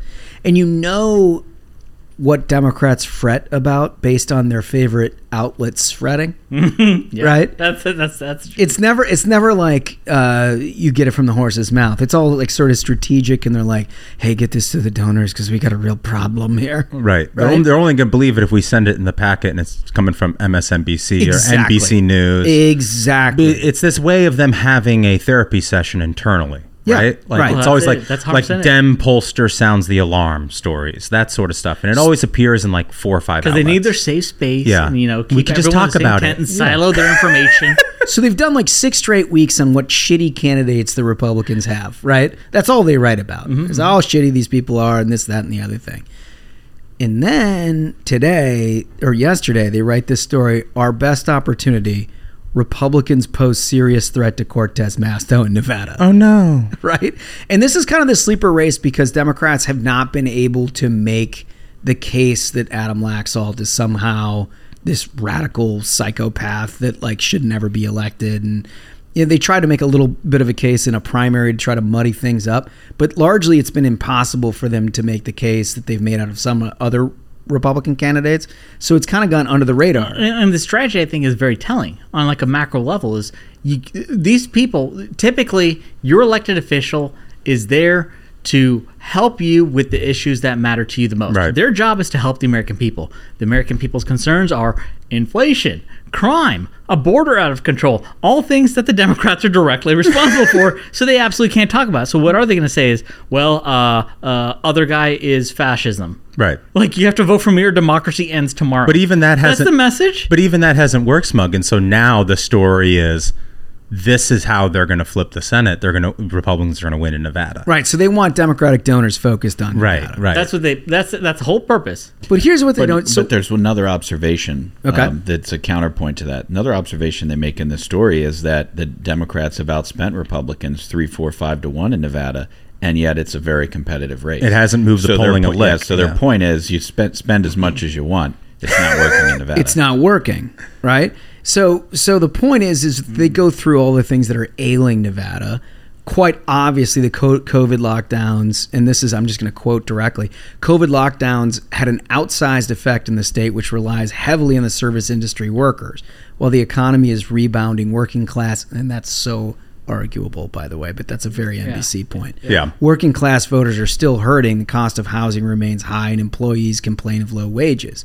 Well, yeah, of course, with 10% inflation, you're going to complain about that kind of thing because... You know what? Right. I think the journos are going to start, in short order, they're probably going to wait until after Election Day. I think they're going to start caring about the economy. I think, Ashbrook, you brought up this news. Goldman Sachs announced they're going to have layoffs. So all of a sudden, the journals are like, what? All my friends are getting laid off? What the hell? Right? I thought the economy was good, Joe Biden. No, seriously. No, for real. So... Anyway, to wrap up the Nevada piece of it, they're trying to focus donor attention here. that's the one area where they don't have the problem, right? I just looked at the numbers the other day. In the month of October, Democrats are outspending Republicans 40 million to 14, right? They have like 2 super PACs and the DSCC invested to the hilt, tens of millions of dollars. And Republicans are trying to figure that out.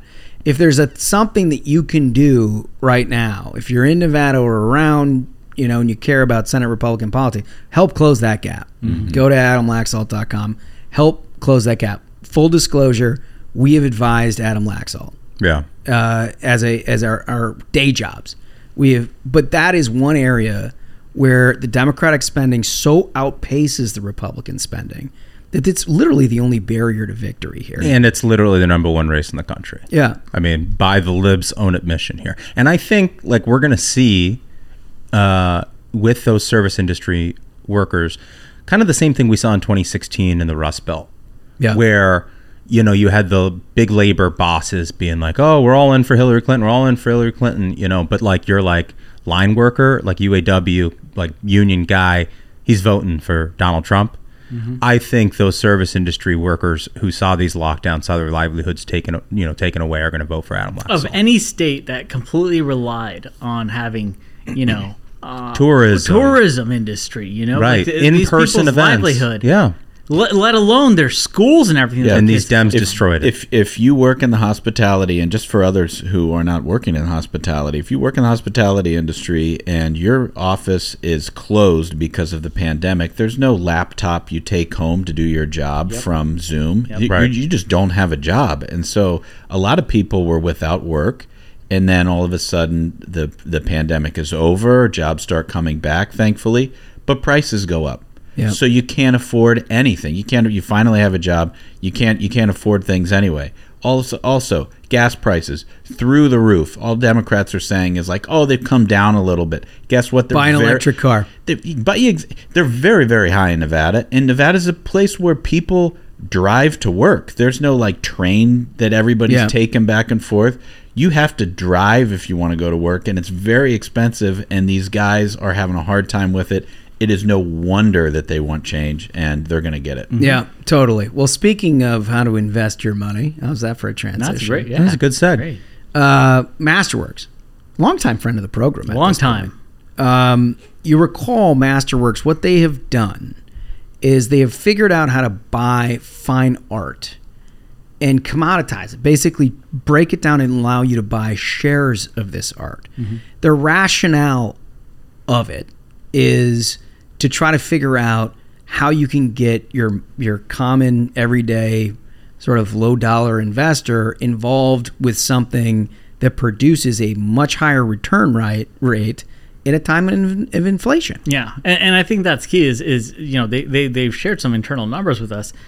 So like Holmes described, they buy these like big time like Banksy's. Yeah, Banksy's and Picasso's. Like, this is serious. This is not like Joe selling a painting out of his van. These are serious. This is like serious money making art. But like not something you could go to like Sotheby's and afford. Yeah. I can't roll up and drop 50 mil for a Banksy. But what they do is they buy it and then they split it up so that like everyone can get a piece of it, and then like as it goes up in value, everyone gets a part of that gain. It's actually a pretty brilliant idea.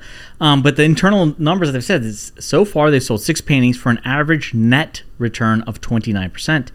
And their collection of art has appreciated by 15.3% according to internal valuations. Wow. Yeah. 29% of the stuff that they've sold. Yeah, I really wish the guys who like manage my 401k could promise that return. Right.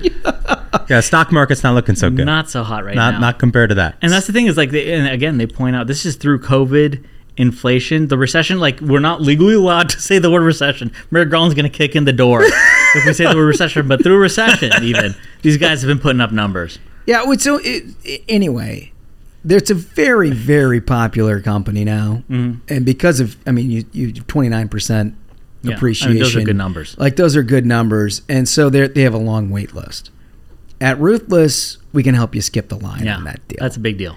You just simply go to masterworks.art/ruthless. That's masterworks.art/ruthless. Look at the important regulations and disclosures. Do your homework yourself, but also look at the art. Listen, I'm not an art expert, but I like 29%. I agree. Yeah. Right? And nobody's guaranteeing anything, but I can guarantee you that you're going to have at least a fun time checking this out as a potential investment. I mean, I want a piece of a Banksy, personally. You kind of... You want that, dude. You deserve it. That's on brand. I deserve it. Yeah. You deserve it. Anyway, all right. So let's talk about this. If you guys track this Visa, MasterCard, Amex issue? Yes. This is very disturbing. I'm actually super concerned about this. So this is according to the Wall Street Journal. Visa, MasterCard, American Express will add a new merchant category for firearms retailers. A victory for gun control advocates who have pressed the financial industry to do more to help curb mass shootings. The new merchant category code was recently approved by an international entity that sets standards for payments in the industry. Merchant category codes, or MCCs, are 4-digit numbers that networks use to identify types of merchants by the goods and services that they sell. Obviously, what they're doing here is creating lists. That's it. Like so many Second Amendment advocates for so long have warned that, registration, all of this is just like an attempt to create lists, to find individuals to target, to begin confiscation process. Right. And as you've been seeing in a number of different industries, the left has clamped down on forcing corporations to do their bidding. What they couldn't get done through the government, they've now gotten through corporate America. They're like, okay, so we'll have the credit card process. This is what we've talked about. Yeah. This is what we've talked about from day one, is that the Democrats have used corporate America to try to meet their end goals. Yeah. Right? And corporate America this far has been incredibly responsive to that. It is alarming. The fact that these guys do this kind of thing without any sort of blowback blows my mind. I mean, that's the thing is I think there needs to be significant pushback. This is absolutely insane. You have private companies, and all these people do is that they're going to create a list of transactions, and basically they're just tagging individuals. They're tagging individuals. So here is one way, and I mean, we're not announcing any news here on the Variety program, but this is one way that when Republicans take the majority in the House, you'll see investigations of a variety of subjects. Obviously, the Biden administration, but also major corporations. And I think that one of the things that these House Republicans will be able to do is put the microscope on woke corporations and find out what's going on behind these decisions and figure out a way to stop them. It's going to be incredible. So, I mean, a good way of looking at this is, all right, they're characterizing gun purchases one way in their internal sheets. Why are gun control advocates so interested in that? Mm-hmm. Why would they be interested in that? Well, it's because under a Democratic government, you can then subpoena those sheets. Mm-hmm. They become public. It's like we've talked about the Democrat need to try to get into and disclose donors to nonprofits because then they then go intimidate people and try to shut down their businesses. Yeah. This is the same thing. And we've already witnessed how far they'll go. Remember the truckers, the Canadian truckers? Bingo. Where they turned off their GoFundMe account? Yeah. I mean, we've seen this in practice, where this leads. And then they leaked the list of people who donated to them and tried to get all of them. They had businesses shut down for people who gave $5 to these folks. Right. Yeah, you're going to have to show up like Floyd Mayweather at a gun range, just like piles of bills. Yeah. Buy like all cash. Cash money, Seriously, baby. Dude, it's scary. All right, this one's for you. Smug. I saw in the New York Post that Ruth Bader Ginsburg's judicial collar, remember that white sort of lace collar situation that she had? It's going up for auction. They estimated the sale price of $5,000. So we discussed this, right? And I would have loved to be able to pick this up for $5,000 because, like Ruth Bader Ginsburg, we would not have this conservative court, we would not have Roe v. Wade overturned if she wasn't like, when Obama asks her, he's like, hey, could you retire? We can replace you. She was like, no, I'm a girl boss. She resisted. You can't. She resisted. Well, it turns out we checked this yesterday. Did we tell you? Did we check this? No. So we downloaded the app for this auction site and went in to see what it was trading at. It was currently $50,000. It was $50,000? Yeah, I mean, can you imagine paying $50,000 for this? No. I mean, what is like? It's going to someone who wants to put it as part, like one of these libs who's got more money than sense wants Ruth Bader Ginsburg's collar in their Zoom background. Well, if it was like, oh, hey, everybody at the meeting today, you know what that is behind me? That's Ruth Bader Ginsburg's collar. Well, if it was 5, I was going to say, let's group fund this thing and give it to Smug and have him present it in his home. So I put it at the top of my Christmas tree. Three days left. 3 days left on the auction, and it's at $55K. That's 55. Ridiculous. It's just a little bit out of reach. Shout out to her. It's like without her doing that. I mean, that is the funniest thing. And what I love is that like a lot of the super commie left wingers understand that dynamic, and they're like, she was not a girl boss, dude. She cost us everything. We should just donate it to ACB. So yeah. She should wear it out. Nonprofit. God, that would crush them. So good. All right, here's the last thing we're going to do before we get to Sarah Huckabee Sanders. Guys, you recall that Brian Stelter, the champion, Brian Stelter. The potato himself was canceled by CNN. And it looked like a hard road. But you know what? He landed on his feet. There's one special place for all failures to go. He is headed to Harvard. He'll join the Shorstein Center on Media Politics and Public Policy at the Kennedy School for the fall of 2022. Walter Shorstein, Media and Democracy Fellow. I imagine he can teach these kids a lot, like how to look like you're 60 when he's like 31. It is true. That is the one wild thing about him. It's like the opposite Dorian Gray. This guy did something. When I found out he was... Oh, that's a deep cut, dude. That's deep. Wow. I mean, when I found out he was in his 30s, I was blown away. It's like, how? What did you do, man? Oh, man. I mean, that's a hard... Whatever he's doing, it's like, it's not working. Do the opposite. Do the opposite of that. Anyway, so good news for all you upcoming media people in Harvard University. I don't ever want to see any of you anyway, because you're not going to amount to anything, but you're going to learn from the best. I mean, can you imagine, number one, it's your folks. It's your folks who are paying an arm and a leg for you to go to Harvard, and what do you do with your time there? It's Brian Stelter teaching Listen to Brian Stelter. What? My God. Anyway, all right. So this is Sarah Huckabee Sanders. I want to welcome to the program somebody you all know. You know her very well. Her name has been omnipresent in politics over the last few years, and she's now going to be the next governor of the great state of Arkansas. Sarah Huckabee Sanders, welcome to the program. Thank you so much for having me. Excited to be with some friendly people in the media. I mean, yeah, we're not exactly media. We're more like propaganda. But it is kind of nice to do an interview every once in a while where you're not getting pinned down on every horrible thing in the world, right?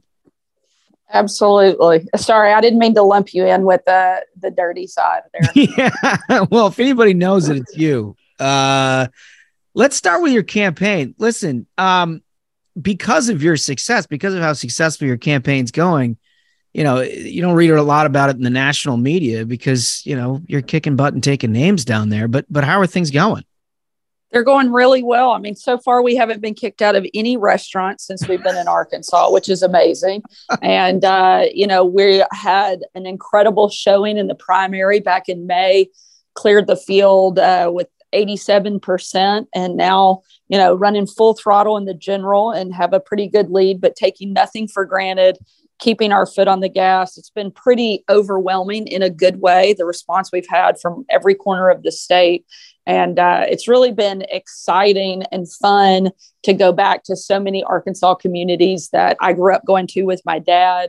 Yeah. And it's just been truly an incredible year and a half on the campaign. No, it's awesome. Well, before we get into the issues, I do want to talk a little bit about how you were brought up into this world of politics, because I don't think there's ever been a candidate of any office who's more well-trained to run a campaign.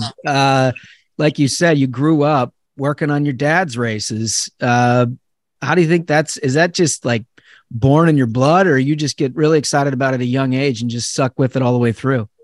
I absolutely loved being on the campaign with my dad when I was a kid. He ran for office for the first time when I was 9. And as you know, the campaign circuit, particularly in the South and in a rural state like Arkansas, you're hitting all these small town parades and festivals.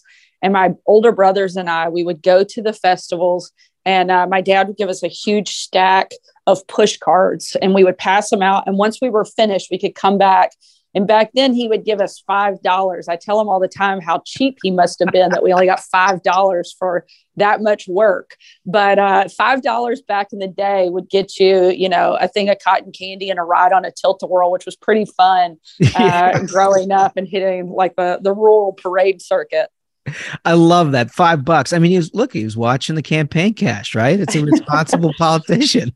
Don't defend him. He was cheap, and we remind him of it every day. I love it. Well, your dad continues to be an incredibly talented man. I'm sure you learned a lot. More than anything, what's always exuded every one of his campaigns and just his media personality is his love of people and being around people. That's clearly been passed on to you. Yeah. And that was one of the things like I loved on the campaign is watching my dad. You know, I thought I had working on his campaign, one of the best jobs in the world, because I loved the campaign aspect and I got to do it with my dad. And to me, there was not much better than that. And like you said, he just has this kind of happy warrior spirit. He genuinely loves people. And at the end of the day, that's what it's all about. And probably one of the most fun parts of campaigning are the incredible people that you meet all around the country as you go into these different places.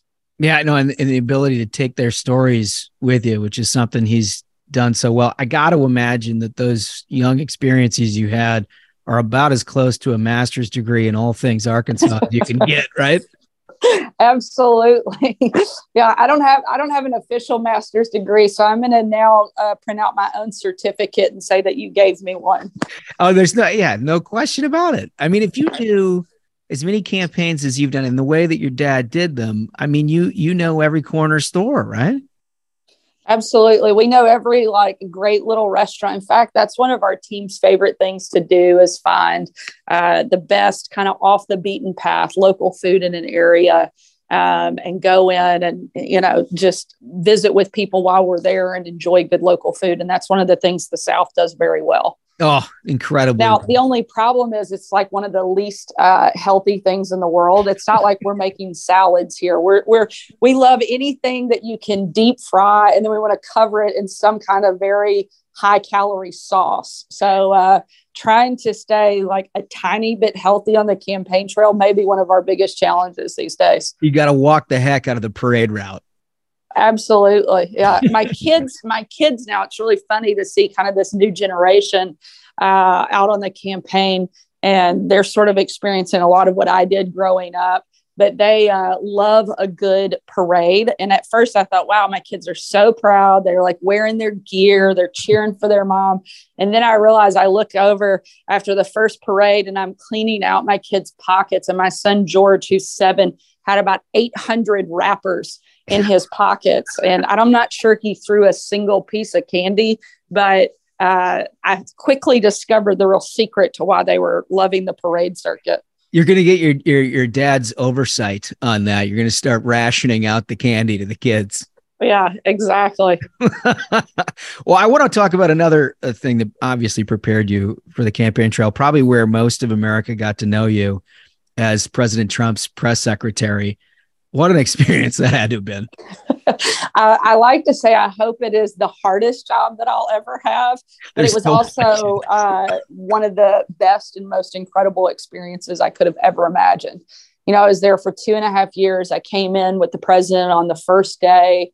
And, you know, baptized by fire is the understatement of the century. So I did my first big on-camera briefing was the day after James Comey was fired. Oh my! I forgot about that. I was the deputy press secretary at the time, and you know, quickly took on the full-time job shortly after that. But how does that work? How does that work? Like you're sitting around the press room, and you had Spicer. I think you even had Scaramucci involved in that. They're like, Sarah, you got this one. Yeah, well, Sean was on Navy duty. He had a ton of backup time from the campaign, and so he was going to take Navy duty. And over that time frame, the president, you know, decides to fire Comey. And I was like, well, should we call Sean? The president's like, no, Sarah, you got it. You're fine. And get out there. And one of his favorite lines when he knew it was going to be really difficult was, Sarah, have a good time. And I was like, have a good time. How is it possible to have a good time? You've met these people, right? Yeah, it was basically like covering your body in a dress made out of steak and walking into a room full of wolves and hoping to come out alive. I mean, but it felt like at that point, I mean, every single day had to have been a little bit like that. It was, and that was part of the, drive a little bit, is because we could see our team firsthand every single day just how out of control and out of touch the liberal media had become. Yeah. And making sure we were pushing back and fighting back was really important, not just to the president, but it became personal for a lot of us on the team, because we experienced their wrath and their anger and just their distaste for all of us on the daily basis. And so, which is amazing, right? And dealing with that in a professional capacity. I mean, look, one of the things that I appreciated most about you is when you took that job, you were able to handle them with respect and professionalism, despite the fact that none of them had any respect or professionalism back. Yeah, I will say there were a couple bright spots of decent people in the room, but I never named their names because I don't want to ruin their careers by saying something nice about them. But there were a handful, they know who they were, that were, pretty good to work with and actually just wanted to do a good job. But they were certainly the exception, not the rule. I mean, when you have a reporter that questions a Southern woman's ability to bake a pie over a holiday. Oh my God, I forgot about that. Treat. Yeah. I forgot about that. They actually questioned whether or not you were able to make a pie. Yeah. April Ryan, she's a real gem. I posted a picture on Thanksgiving, and I was with my husband's family in Kansas of this, perfectly cooked pecan pie, which is sort of my specialty.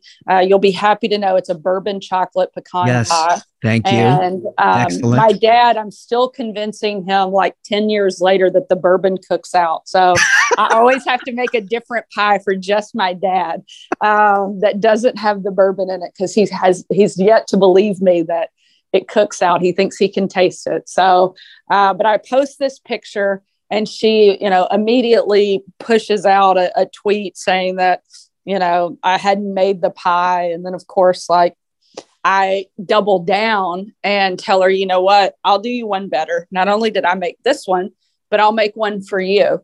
And so at Christmas time, I baked like 6, and I posted the whole process on Twitter, from the ingredients sitting out on the counter to the mixing in the bowl to the pies in the oven. And then I brought them to the White House, to the press pool, and she refused to even eat my pie. She was afraid I had somehow done something to her. Most people were happy to join in, but she still refused to take my gesture as anything but a nice thing. I love you showed your work too. What a classic slapback. So was she the worst? I mean, I got to imagine Acosta ranks right up there. Oh yeah. I mean, it's hard to narrow down to the very worst. You almost need at least like 10 slots, but Acosta is certainly, at the top of that list. One of my favorite things. So right after we had taken Acosta's press pass away, it was kind of, there was a little joy in that, I have to be honest, but it was hilarious when all these reporters come to our office, to the White House press office, and they're like, why did you guys do this? Now you're going to make us defend Acosta. They didn't like him either. Well, he was just insufferable, right? I mean, it's impossible. Even if you are, and there are very few, as you said, but even if you are a well-intentioned member of the press, watching that guy grandstand every day during the Trump administration had to have been the worst. It really was. I mean, every time he got up, it was like he was giving, a 15-minute monologue. And you're wondering, Jim, is there a question here? Because he had to have his moment in the sun. And people all the time ask me, they'd be like, Sarah, why do you even call on him? Just ignore him. I'm like, no, because the American people need to know what we're up against. They need to see how crazy and how out of touch a lot of the people in the media have become. And if he's going to be the face, we're more than happy to let him. Yeah, well done too, because of everything that definitely came through in Technicolor.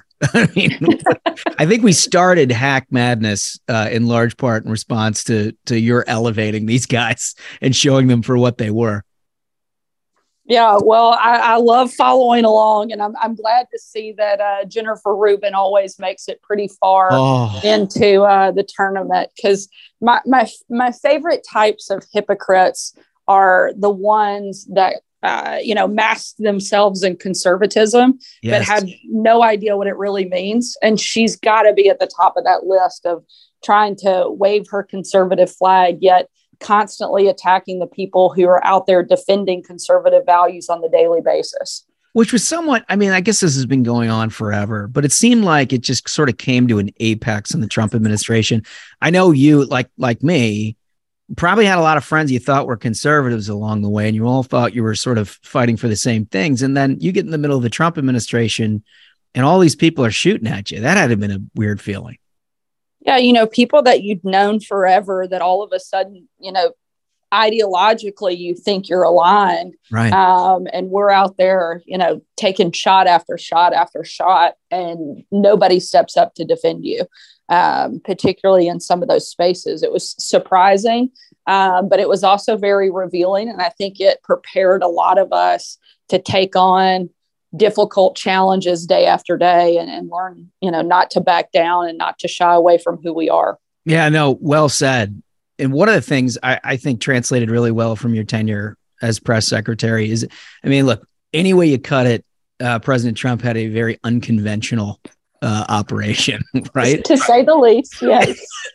and you came from sort of a nuts and bolts understanding of politics, how it ought to be, done. And he clearly went in an entirely different direction. And yet there was no real separation. You felt the continuity during your tenure felt like you were sort of all on the same page at the same time.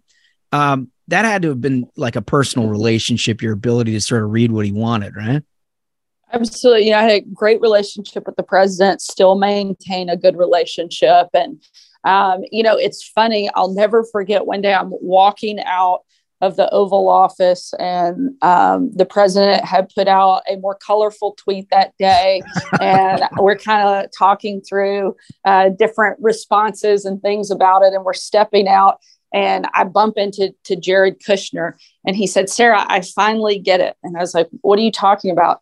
And he said, "I've always wondered how you just stay kind of even keel and calm, and, something happens and your feathers don't get all ruffled." And he said, "I just saw your dad's Twitter feed for the first time." He goes, "He's got some really hot takes out there." And I was like, yes. I said, very different personalities, very different people. But my dad is very much a say what he believes and thinks, regardless of what anybody else might be saying he should say. And that was great preparation. He is known for a hot one-liner. And it certainly helped prepare me in that way. But, that personal relationship, I think, with both the president as well as the staff, I have lifelong friends that I made during the administration. Anytime that you're going through sort of the battle in the trenches that we were, you find out very quickly who your friends are. And I made some amazing friends during that process. And we really worked hard and worked closely together. And that, along with a really good relationship with the president, understanding what he wanted and what my job was. People would say, "Tell him to stop doing this and that." I'd be like, you know what? A quick reminder here. Nobody elected me to anything. Right. They elected Donald Trump. And my job is to go out and tell his story and tell his message. And so understanding what my role was in that job, and having that relationship with the president, I think is what allowed me to do that job and hopefully do it as well as I did for 2.5 years. Well, what allowed you to succeed in some ways is having a good sense of humor too. I got to imagine there were mornings where you sat back and just burst into laughter. Like, how the hell am I going to defend this one? Oh, yeah. And that's one of the things I feel like the president doesn't get credit for. Mm-hmm. He's one of the most fun, most charismatic, enjoyable people to be around. And if you have a sense of humor, you will love working for and with him, because you're going to laugh all the time. Yeah, no question. So you get out of the Trump administration. I imagine that most people, after enduring what you went through for 2.5 years, would be like, all right, get me out of politics for a while. I got to reset the compass. But you didn't do that. You kind of went the other way with it and wanted to get more involved. Obviously, moved back to your home state, wanted to get involved at the highest level and run for governor. Tell me a little bit about that motivation. You know, for me, certainly I wanted a break from the nastiness of Washington and the intensity of the White House, but not a break from, you know, what we set out to do and the objectives and the public service side of it.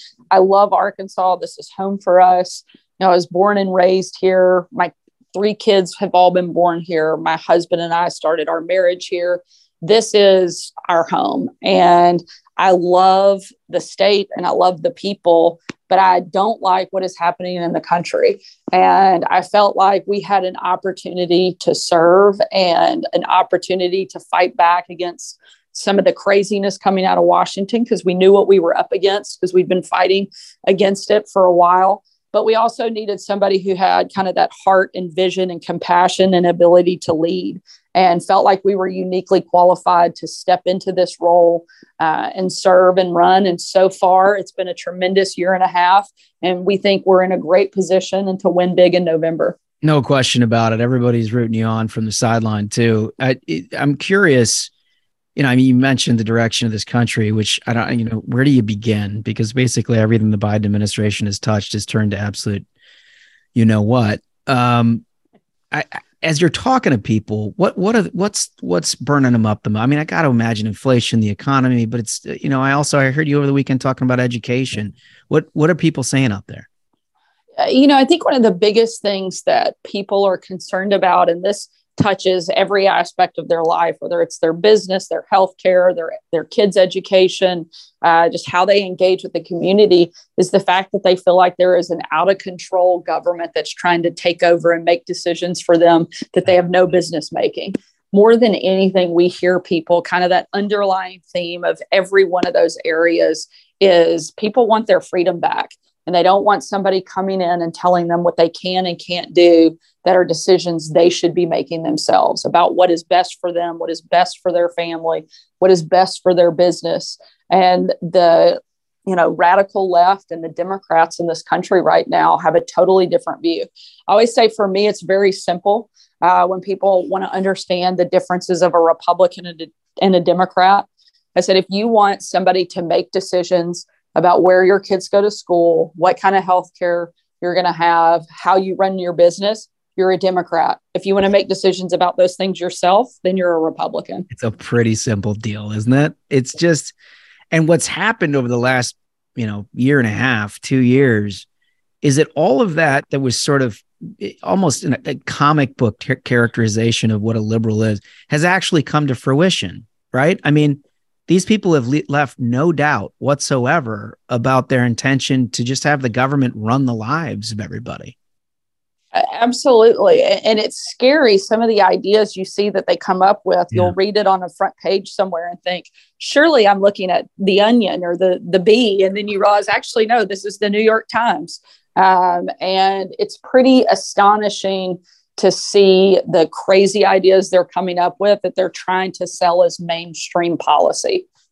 Oh, absolutely right. I mean, look, as governor, you're going to have to deal with the downstream of all of that too, right? I mean, the stuff that's coming out of the federal government has put people that run states in a hell of a spot. Yeah, and I think that's one of the reasons the governor's races are so important. We have 36 governor's races across the country this year alone. And if we elect strong conservative governors to step up and fight back, but also create a coalition of those governors, I think it gives us a lot more power. We've got some incredible people that are running states right now, and being able to join in the forces with that is something I'm very much looking forward to. Oh yeah, no, you're going to be a powerful force. We already have, I mean, you're not even governor yet. And we have people around the country that are begging for you to come and help them. And you've been helping out colleagues around the country. Certainly trying to. I mean, obviously our focus is here at home in Arkansas, and winning our race on November 8th. But as much as we can, have been out on the road campaigning for other conservatives and trying to help make sure we have strong majorities in the House, hopefully the Senate, and definitely in governors and state legislatures around the country. Well, God bless you for doing the work. Listen, Sarah, I got 3 big questions for you. And these are the ones that people pay attention to. Knowing you. No pressure, right? Everything else is junk up until right now. Knowing you, the first one is going to be well thought out. If you could plan your last meal on Earth, what would it be? So definitely start with Arkansas cheese dip, not to be confused with what some people refer to as queso. Okay. In case you are not aware, cheese dip was invented in Arkansas. You can look it up. I know you guys love research. It's a fact. That is a lofty claim. It is, but it is a true one. I mean, it says it on the internet and everything. So how could it be wrong? It's got to be right. It's got to be right. So for sure, Arkansas cheese dip. And then I would go a little bit classic with steak. And everyone on my staff loves to make fun of me because I'm a big mac and cheese connoisseur. And they accuse me of, eating at the table with my children, which is partly true. But a steak probably that my dad cooked, with a side of mac and cheese. So certainly not on the healthy side, but very good. And I'd have a strong bourbon sitting on the table with me. So but don't tell my dad about that if you about could. The bourbon? Yeah, if you could leave that out, that'd be really great. Dad, nobody's going to hear this. Don't worry. Yeah, that's good. Keep it to ourselves. What was Mike Huckabee a grill dad? It sounds like he knows how to handle a steak. He is really great when it comes to grilling, barbecuing. That's kind of his specialty item. Oh, nice. Okay, I didn't know that. We learned something else new. When I was in college, I would come home and make him cook for all of my friends so that we could have at least one good meal about every month. And that was his specialty. Oh, I'm sure he loved that. Bringing all your college friends home. What can go wrong? Yeah, exactly. All right. So second question, if you never got into politics, right? I know it's almost impossible to imagine given your life and career, but if you never got into it and you had this blue sky where you could do absolutely anything you wanted to do in life, what would it be? So I know you're not technically allowed to pick 2 things, but I'm going to go with my first would be a travel photographer.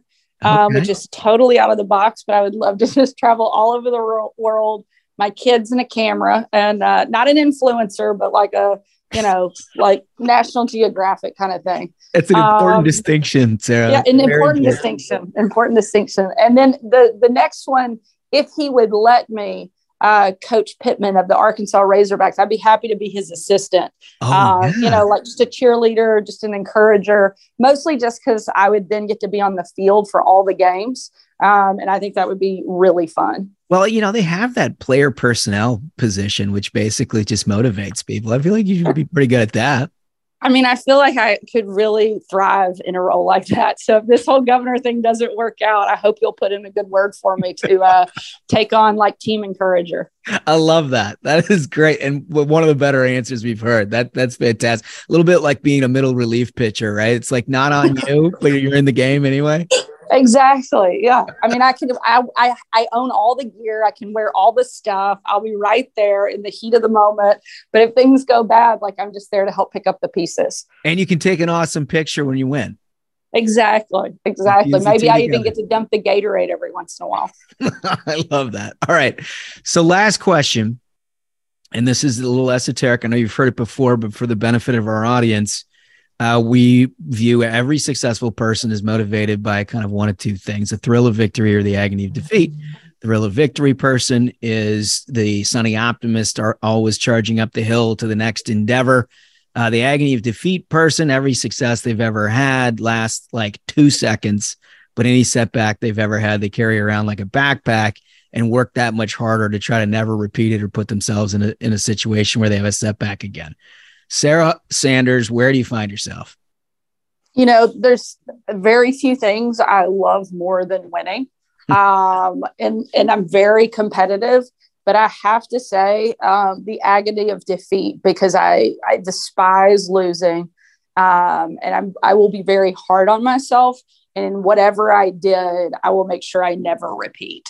Very big about kind of analyzing, stepping back, looking at every little thing we could have done better or, avoided, and making sure I don't make that same mistake twice. So as much as I would love to say, oh, I'm all about, the sunny, optimistic victory, if I'm being totally honest, it's got to be the agony of defeat.